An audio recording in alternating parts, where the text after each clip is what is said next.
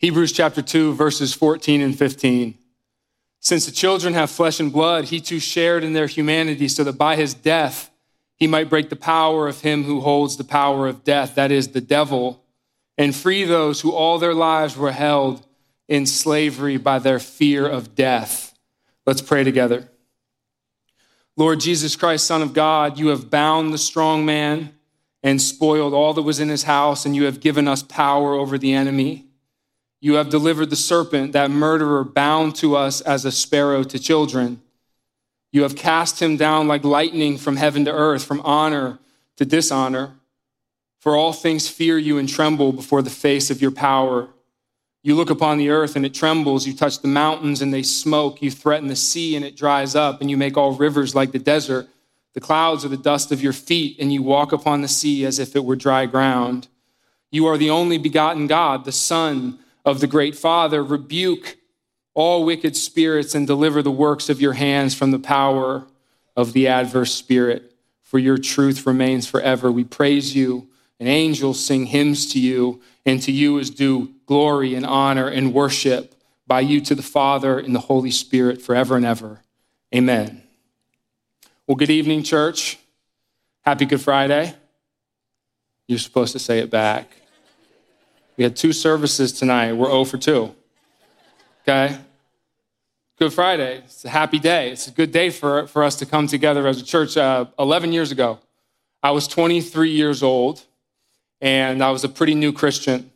And I was moving into a new stage of life after college where I was supposed to figure out what I was supposed to do with my life, and I had no idea what I was supposed to do with my life, and I had no idea how I was supposed to live in this world as a Christian, and I had never been a part of a church before in my life. And my wife, Jenna, who is the main vessel through whom God moved in my salvation, brought me to this church.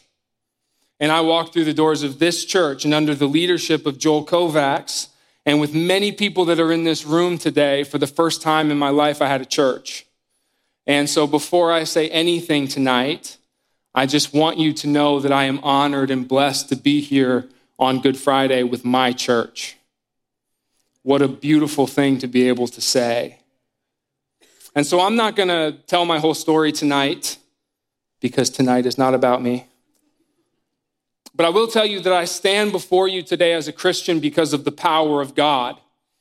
You know, you can feel that power in the room tonight. It's real. And that power of God reached into my soul and brought me to life. He took me from what I was to a son of God. That's the power of God. And so tonight on Good Friday, I want to talk about that power. And I want to direct our attention to the cross. And I want to talk about how the cross, what Joel talked about earlier, somehow reveals the power of God. And specifically, what I want to talk about tonight and what I want you to focus on is that the reality of the crucifixion of Jesus Christ, in that reality, the power of God has defeated hell, the devil, and death. You go with that? That was better. The first service was like, oh. And I was like, well, I don't actually have another message, so you have to be okay with it. The message that we're going to get to tonight is triumphant and victorious. But like anything, in order to see the light for what it is, you have to look into the darkness. If we want to see how we have been freed from the power of the devil, we have to look at the devil. If we want to see how we have been freed from the power of death, we have to stare into the face of death. And these are not easy things for us to gaze upon. You know, death specifically is a strange thing for us. We all know that we die. And as you get older, you can feel yourself dying. You know, my knee hurts. There's no reason for my knee to hurt. Not like playing basketball at this point in my life, but I'm like decaying. I'm dying. And we see people die. People that we love die. We mourn the loss of loved ones. There's people in this room tonight who at this very moment are mourning the loss of somebody that they love. We know death. We see it. We can feel it around us. But by and large, we have no idea what we're supposed to do with it. And so usually we try to ignore it. We try to take ourselves as far away from it as we can. We try not to think about it. But even when it's not on our doorstep, in our most sober moments of reflection, we know that it's real, and we can feel its reality, and it haunts us, and it baffles us, because the implications of death are too much. That's why we tell ourselves all these stories. We spend our lives doing things, expending ourselves towards the building of something, the creating of something that we think is worth it, towards people that we love. And we have to convince ourselves that it's worth it, but there's an elephant in the room. If death is it, if we die and then that's it, then it is true that none of that really matters. It's all going to pass away. And so all that you do and all that you build and all that you love is going to go into the grave. And the implications of that are too much for us. We don't know what to do with it. One of the most brilliant novelists of all time, Leo Tolstoy, talked about a time in his life when he was in his 50s. It almost drove him to suicide, this question of death. He said this: "My question is the same question that lies in the soul of every man, from the wisest elder to the foolish child. What will come of what I am doing today or shall do tomorrow? What will come of my whole life? It can also be expressed thus," he says: "Is there any meaning in my life that the inevitable death awaiting me does not destroy? Is there anything that death cannot take?" And so you see why we avoid it. You see why we try to ignore it for as long as we can. Death makes us deeply insecure about everything. The reality of death is a deep wound that we walk around with, and it hovers above us, and it waits for us, and it's there.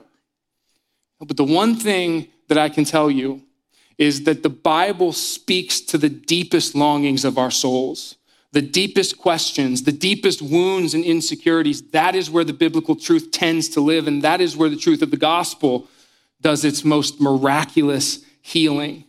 And death is a deep wound, and it's a deep insecurity, and so it's no surprise that death is absolutely central to the story of the Bible. Tonight we're gathered together to celebrate and to participate in a death, the crucifixion of Jesus Christ. And so what does the Bible say about death? Where does it direct us when we think about death? Why are we here tonight celebrating a death? And why is it that this night, where we talk about death, turns into a triumphant Sunday in which we stand together and we say that the power of God has overcome it all? You could say, and I think you would be right, that the main storyline of the Bible is a story of life and death. Sometimes we don't see it like this, but the central miracle of the Bible is life, and the central tragedy of the Bible is death. God brings forth miraculously. He creates. He breathes forth the life that we have. We live in this existence. It's all that we know. And so we take it as a brute fact, like it just is, but there's no reason to presuppose life at all. Life itself is a miracle of love. And we have to ground our understanding of life in that. This is a very gracious and kind church community. And so when I stand up and I talk and I speak and I teach and I preach, I don't usually get super sharp critiques, because if you listen to somebody for long enough, they have certain idiosyncrasies that you can probably make fun of. But it has been told to me that every time I stand up and teach and preach, I teach from Genesis chapter 1. People have told me that before. And so what I want to show you all tonight on Good Friday is that God is doing a new work in me. And so I will not teach from Genesis chapter 1 tonight, okay? Genesis chapter 2, verse 7. Then the Lord God formed a man from the dust of the ground and breathed into his nostrils the breath of life, and the man became a living being. This is our origin. This is where we come from. This is what we are, created and sustained by God, breathed to life by love, walking, talking miracles of life. We don't always see it that way, but that doesn't mean that it isn't true. And in your walk with God, you are more than welcome to ask pointed questions about your existence to him. You can ask those tough questions. Why is life like this? Why would you do this? Why does X, Y, and Z happen? God can handle your questions. Read the Psalms. David cries out a lot. You can ask those questions, but we do have to remember that those questions come from the foundation that life itself is inexplicable, that life in and of itself is a gift. It's not necessary. It's pure grace all the way down. We are simply the dust of the ground, breathed to life by the miraculous love and power of God. And those humans, lovingly breathed to life, were told that they should have dominion over the garden. They're supposed to work it and keep it and guard it. And so not only has life been given to them like this, but so too has all of the provision and all of the abundance. God says you may eat from any tree in the garden, including the tree of life. He says you can have this life. You may live and exist in my love. You can have it all. But then he says, but you cannot eat from the tree of the knowledge of good and evil. And our initial reaction in our culture is to say, well, why can't we do that? Well, why can't we have that? Well, he tells us. He says, you may not eat from the tree of the knowledge of good and evil, because if you eat from that tree, you will certainly die. God does not want them to eat from the tree because he loves them. And if they eat from that tree, it will kill them. It's interesting, isn't it? He doesn't say, if you eat from this tree, the one rule I gave you, testing your obedience. And if you break that rule, I am going to be very angry with you, and my wrath will come down upon you, and I will kill you. He says, don't eat from that tree. It's bad for you. If you do, it will kill you. And I love you. I know you. I know who you are. I know what you need. I know what will hurt you. And that tree will kill you. Don't eat from it. Parents in the room, you give a rule to your children, and all of you probably remember when you were children, depending on the kind of neighborhood and house you grew up in, that there's a very, one of the first rules we remember, there's a very intense demarcation between the driveway and the street. And you are not to cross that line. You're not supposed to go in the street. And so if you ever watch kids playing in the driveway, if the ball goes in the street, you see them like looking up at the windows and seeing if anybody's watching them, right? And of course, the reason, parents, that you give that rule to your children is because you want them to know that you're the boss, right? And so you stand at the window and you wait for them to go into the street so that you can come out there and pour your punishment upon them for breaking the rule. Is that why you give them the rule? That would be unhinged. Of course not. Give them that rule because if they run out into the street and there's a car coming, they might get hit by a car, they might die. And you love them, you made them, you don't want them to die. And so you give them that rule that they may live and flourish. It's always like this when we turn away from God. It's always like this when we go against him. We don't always like his commands. We don't always understand them. The rules that he gives us to the guardrails of a life of flourishing, sometimes it feels arbitrary to us. And especially in what we value in this culture, it feels oppressive, like he's taking choice away from me. But the commands that God gives are given out of love.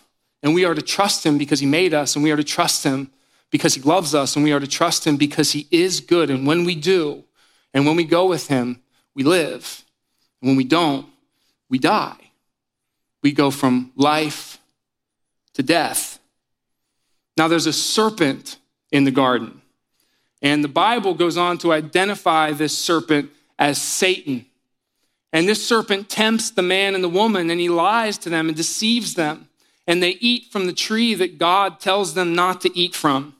And the result of them eating from this tree is not a surprise. This is not like God has pulled the rug out from under them, like he's pulling a fast one or something. He told them what would happen if they eat from the tree. He said, you will certainly die. They eat from the tree, and it says, by the sweat of your nose, you will eat your food until you return to the ground, since from it you were taken, for dust you are, and to dust you will return. This is a poetic way of saying you will die now. And you see the tragedy, right? God made them out of dust and miraculously breathed them to life, but now ashes to ashes, dust to dust. And it makes sense. You have to remember that God is life. You know, he is not another being. He is being. And all being that we know is contingent upon him. All existence, all life lives in that life. And so what happens if you turn away from the God who is life? What happens when you move away from the God who is life? What do you turn towards? What do you move towards? Death.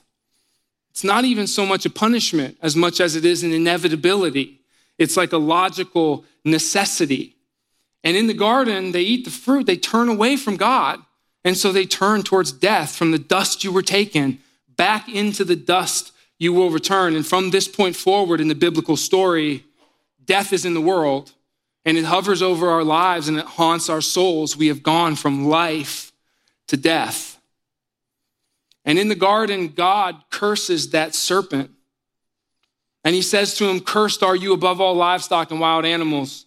You will crawl on your belly and you will eat dust all the days of your life."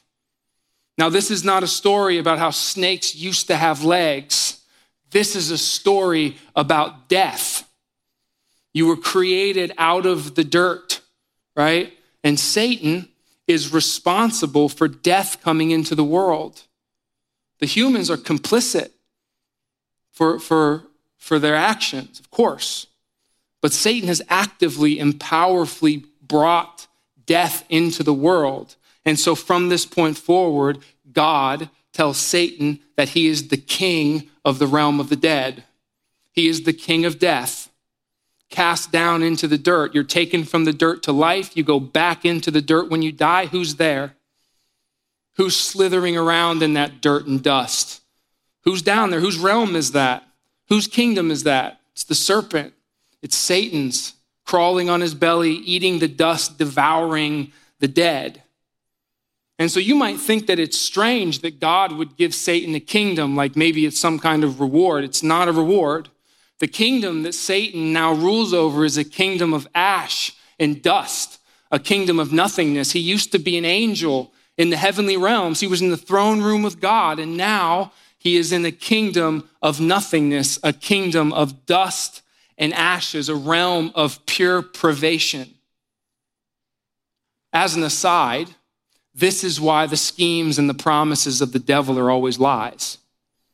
It's not true because it's not real. He doesn't have anything to give you. All he has is death and dust and ashes. And so he promises you the world, but he can't give you the world because it's not his. It doesn't belong to him. All he has is dust and ash and nothing because that's where he reigns. You know, there's a big lie in our culture that he can give you a fun and exhilarating life. You know, Billy Joel, I'd rather laugh with the sinners than cry with the saints. It's not true. He can't give that to you because he doesn't have it. All he can do is trick you and deceive you into following him and then take your soul and give you nothing because he has nothing truly to give you. All he has is nothingness, and so he tricks us following him into that oblivion, into that abyss, into death. But we do follow him in our sin. And so death is real now. And the Apostle Paul says the wages of sin is death, and we all sin. So death is now our destiny. There is no escape. From dust we came, back into the dust we shall return. And since we are destined for death, so is everything that we touch.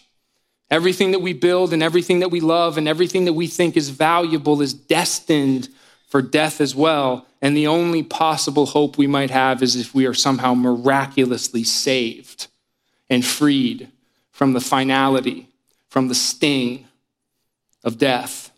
Without salvation, we and all that we make will go from dust to dust. And we're haunted by this, and we should be. We must be delivered. We must be saved, or we have no real hope. Now, here's the good news. This is the good news that we're supposed to preach. God wants to save you. I want you to hear that tonight. God wants to save you. Sometimes we tell the story of the gospel and it kind of feels like God's tolerating us. Like he merely puts up with us because of some kind of like divine equation of justice or something. That is not true. God does not merely tolerate you. God wants you deeply. He wants you badly. He wants to have you. He wants to save you. Why were you created in the first place? Why did God create any of us? Because he wants us. He desires us. He longs for us. He wants to have us. Then we turned away from him. And now we come to Good Friday and it's like, well, now salvation is right at your door. Why is salvation at your door? For the same reason he created you in the first place, because he wants you and he desires you and he longs to have you and he refuses to let you go. He wants to save you. If you want to know how God feels about you and you want to get a little uncomfortable in the process, go read the Song of Songs. It's in the middle of the Bible. It's considered wisdom literature, but if we're honest, it is erotic love poetry. And usually we think of it, the husband and the wife longing for each other. And we usually think of it as a healthy relationship of a husband and a wife. And that is true, but that's just an image. The church fathers always interpreted the Song of Songs as Christ the bridegroom, longing for the church, us, his bride. And so all that you read in there, the yearning, the longing of the husband for the wife, is Christ longing and desiring love of us. How does God feel about you? That's how he feels about you. He wants you. He desires you, longs for you. And so here we are. We have sinned, and the wages of sin is death, and death casts a shadow over all that we are and all that we do and all that we love and all that we build, and we cannot save ourselves, but God wants to save us. And the miracle of the Christian life is that we worship a God who raises the dead and brings into existence things that were not. And so not only does he want to save us, he can save us. And not only can he save us, but he does save us. God becomes flesh and blood in the person of Jesus, the eternal Son of the Father, born of the Virgin Mary. He walks around like you and me in all ways but sin. He shows what it looks like when the kingdom of God comes to fruition. He shows what it looks like when heaven comes to earth. What's it look like? Well, the sick are healed, the lepers are cleansed, the storms are calmed, the demons are cast out, and the dead are raised. Just like God in the garden was rejected by those that he loved and created and longs for, God in the flesh is rejected by those he created, loves, and longs for, and came to save, and he's sent to the cross. They kill him. And he undergoes a brutal and torturous death called crucifixion. And so tonight, we're not going to get into the gory details of what it means to be crucified. We have done that before. But what I will tell you is that the word excruciating comes from the word crucifixion. It's the root of the word, excruciating, crucifixion. And so he's subjected to this. This is what they do to him. He suffers this. And all of the sin that is within you that you inflict upon the world, and all of the sin that's outside of you that's inflicted upon you, and the powers of sin and the animated force of evil that pulls you away from God and drags you down into the dust and brings death into the world, the power of Satan and his host, all of that comes to a crescendo and overwhelms and overcomes God on the cross, and he suffers the consequence of sin. He dies. He pays the wages of sin, which is death. And this is what I want us to understand tonight. According to 1 Peter and according to the church fathers, because he dies, he goes where the dead go. He goes back into the dirt. He goes down into the dust. He descends into the realm of the dead. He goes down into the ashes where Satan rules and reigns. The God of life goes into the kingdom of death. There's a parable that he tells before he dies. It's called the parable of the lost sheep. It's a parable about a shepherd who has 100 sheep. One of them goes missing, and so he leaves the 99 and goes wherever he must go to find his missing sheep. We are the lost sheep, and Christ is the good shepherd. Where are we? Well, because we sin, we're destined for death. So where does the good shepherd go to find us? He goes into the death. He goes into the realm of Satan. He goes right there where we are, trapped and imprisoned, because he wants us. And that's where we are. So he goes there. You see, you and I, death has a claim on us because of sin. But Jesus is sinless. And so not only is he the God of life in the flesh, he is also sinless in the flesh. And so death has no claim on him. and death has no power over him. And so he descends all the way down into the deepest brokenness of our soul, into the deepest depths of sin and evil, all the way down into death. But because they lay no claim on him and have no authority over him, he goes into that realm all the way there, not as a victim, not as one who is destined for there because of sin. He goes there as a victor. He goes there as a conqueror. He goes into death, the house of Satan, as a plunderer. And when Satan comes face to face with the God of life, he's done. And Christ binds the strong man in his own house. And in his resurrection, he conquers death and the powers of death. And the good news of Easter weekend is that he invites you into that. The cross is not just a moment where the slate gets wiped clean and some kind of cosmic accounting of sin happens. It's a moment where the powers of evil and sin and death are overcome, the powers that you and I experience on a daily basis, and we are invited to follow Christ into that and come out the other side victorious, conquerors. He says, come and follow me into that. Come and be free from this like I am.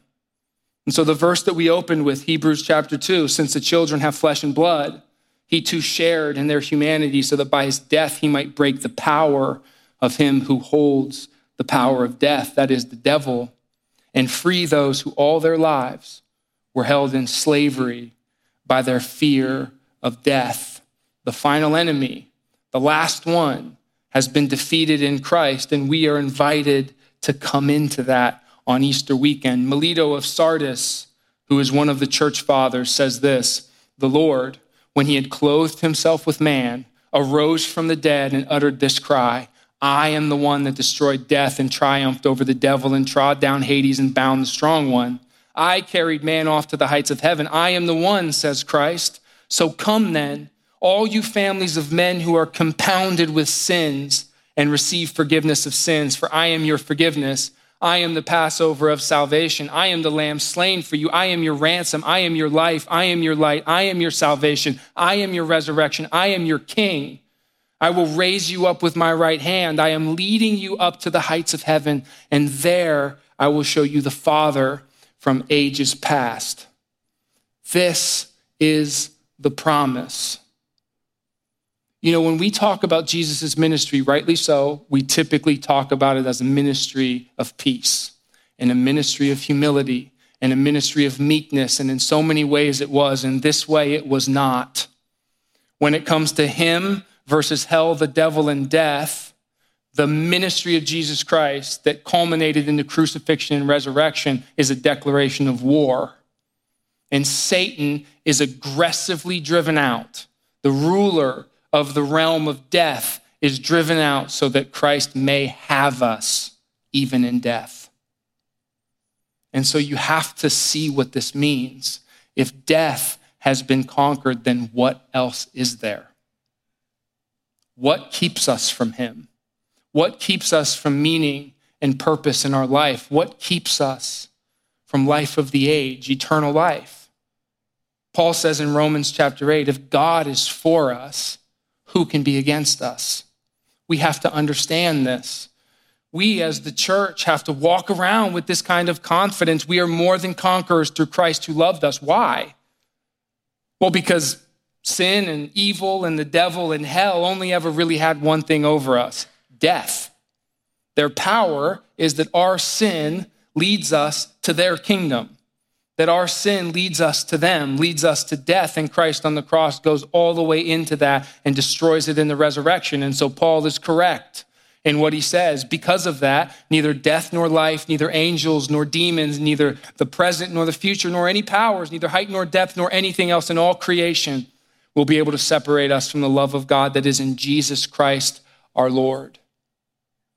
The devil's desire was to wrestle from God a kingdom of his own and to place locks and bars over it and to imprison God's images inside.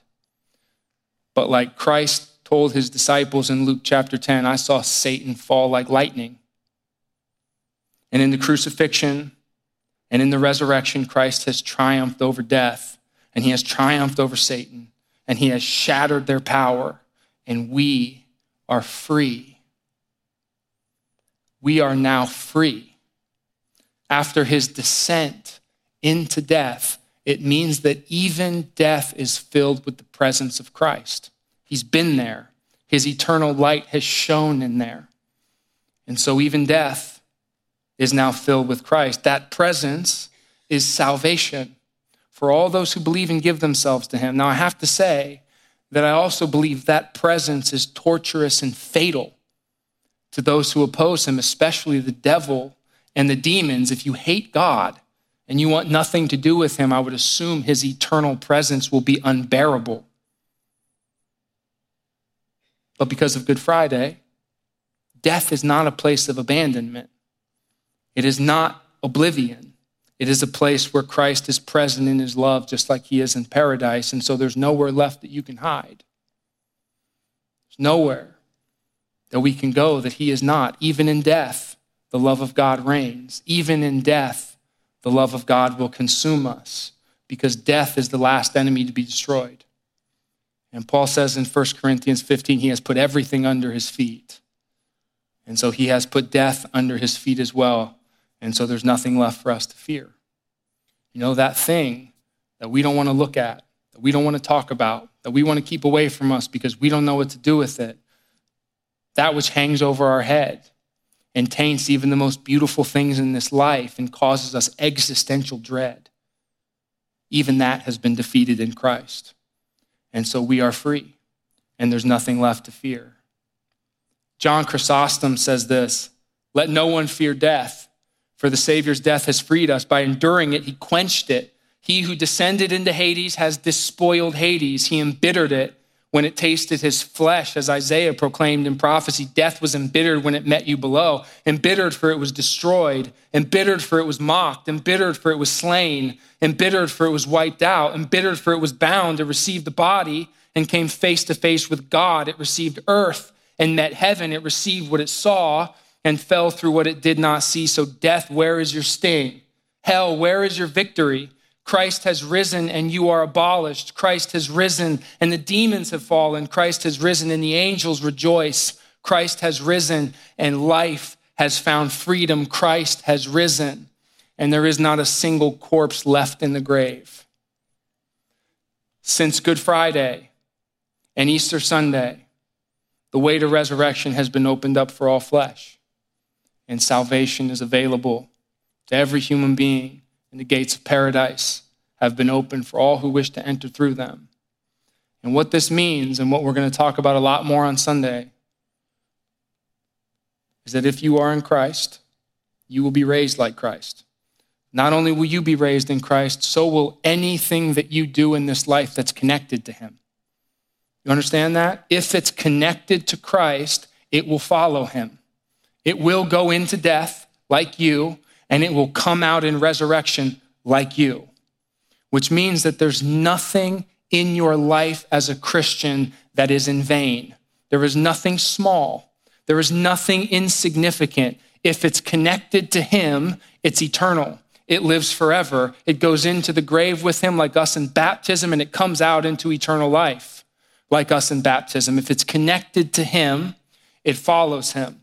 The time that you spend with your children, the godly virtue that you instill in them, the community that you enjoy, the images of God you help, the relationships you foster and cultivate with other people and with animals and with the creation that God loves, the small good deeds that you do, the daily faithful steps in the name of God, all of this somehow will be raised to new life. None of this will die forever. It's a beautiful thing. If it's connected to him, it will follow him through death and into new life. And so you may be in this room tonight, and you may feel darkness in your life. And you may have some kind of sin or past, something that happened to you that cripples you with shame. And you may feel the oppression of evil forces upon you, and those things are real, and all of those things hurt. But those things do not get the last word if what I'm talking about is true. If death and Satan are no match for Christ, then neither are those things that torment us in this life. If death does not get the last word, then neither do our trials, and neither does our pain, and neither does our shame. If he has conquered death, then he has conquered those things too. The cross shows us that the power of God has entered into all of it and has conquered it. And he stands before you today, just like every other day, and he beckons you to follow him into this new life. The gates are open, and he wants you to step through, and he wants you to have this. And so as the church, we are still a moment of redemptive history, right? We are redeeming the world through Christ in us. And so as the church, we stand in this trouble. We stand in this in-between. We feel the sin, and we feel the death, and we feel the pain that it causes. We have gone from life to death, but that is not the last word because of the cross and the resurrection. And so we stand in those things with confidence in God, because the God of life has taken on the flesh and blood that we suffer in right now. And he's gone all the way down into the depths of your soul, the darkest parts that you won't even tell him about, that you won't even bring to him in prayer. He's gone there. Not only does he know it, he's worn it. He's gone all the way down, and he has conquered those things too. The cross shows us that the power of God has conquered it all. He's conquered death. There's nothing left standing in your way. As the Song of Songs says, I am my beloved's, and my beloved is mine. I am his, and he is mine, and all that he has is mine, and he has conquered death. And so if I am a son, if I am bound to him in faith, then I step into that too. And we go from death to life. Now you can reject this. I think that you can. But if you do, you are rejecting life, and you fall into the power of death. But you can also give yourselves to him. And if you do, you embrace his life, which means even when you die, you will be raised to new life with him. And so with the Apostle Paul, we say, where, O death, is your power? Where, O death, is your sting? Thanks be to God, he gives us victory through our Lord Jesus Christ, not a metaphorical victory, real victory. His victory, that's the power of God. We have gone from life to death, but he has taken us from death back into life, and so we walk and we live with that power.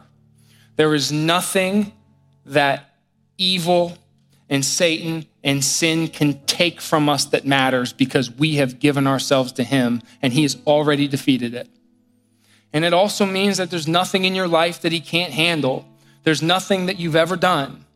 There's nothing that you want. There's no sin that is besetting you that you wish you could get rid of, but it's so hard to get rid of it. There's nothing that he can't take in his power that overcame death and transfigure that into glory. If he has defeated death, there's nothing that he can't handle. And we as the church, we stand on that power, or we stand on nothing at all. And so the invitation this Good Friday is the same invitation that it always is. Come and drink from these waters. Come and have this hope. Come and have this salvation. Come and have this resurrection. Come and have this power. Come and have this life. Come from death and step into life. Tomorrow and Sunday, we celebrate unabashedly the resurrection of Jesus Christ. Tonight, we celebrate his death, because in order to raise us to life, he had to go where we're going, and he has, and he's conquered it. And so we now have hope. The crucifixion is the death whereby all death is defeated. And with the saints in heaven, we rejoice in the power of God. Now, what we do as a church to celebrate Christ on the cross is a sacrament that's been handed down through church tradition called the Lord's Supper, communion, the Eucharist. And so we're going to take this together. The Eucharist means a lot of things. If you read the Old Testament and you read the Levitical laws very closely, which I know all of you are doing in your devotionals in the morning, you will notice that the most detailed instructions are given on what you do with the blood of the sacrificed animal. Where do you put it? And what you see over and over again is you take that blood and you sprinkle it or you smear it or you wipe it on the most holy places in the temple, because that is the ground that God claims. And so it's cleaned with his blood because that is his, right? The same thing is true in the Passover, right? You paint your door frame with blood that marks you as a person of God. The blood of the lamb marks you as one of God. And so tonight we take the flesh of Jesus and his blood that he spilled and we mark ourselves with it, because we are now the holy space that the presence of God dwells within. We are his. And so we take the blood and we take the flesh, and we don't just look at it and we don't just talk about it and conceptualize about it. We eat it and we let it mark us, because we are the vessels, we are the temples of God now. Because of his death and resurrection and ascension, he sends the Spirit upon the church, and we are now where he dwells. And so the Lord's Supper, amongst other things, is a ceremony where we claim that by marking ourselves with his flesh and blood, because we are his and he is ours. And so tonight, we take the truth of the crucifixion and we make it real, and we make it tangible and tactile. We put it in our hands and in our mouth, and we consume it, because that is who we now are. We are in Christ, and that's why we go through death into new life. And so the way that we're going to do this tonight, because we have tables set up, and it gets wild if everybody tries to go at once, all right, is we're going to have ushers dismiss you by section, and they're going to tell you where to go. And while you're waiting to be dismissed, I want you to pray, and I want you to think, and I want you to think about the place in your life that you haven't trusted God yet. What is that place you're afraid to show him? What's that place that there's too much shame, there's too much pain? You don't want to break that open for him. Because my promise to you is that if he has conquered death, he can conquer that. He can heal that. He can come into that and do something transfigurative. He can take that and change it. Open yourself to him tonight. Open yourself to the blood of Christ that can mark you and heal you and change you and transform you. When you come up, get the wine and the bread, and then take it, go back to your seat and pray, and then take communion.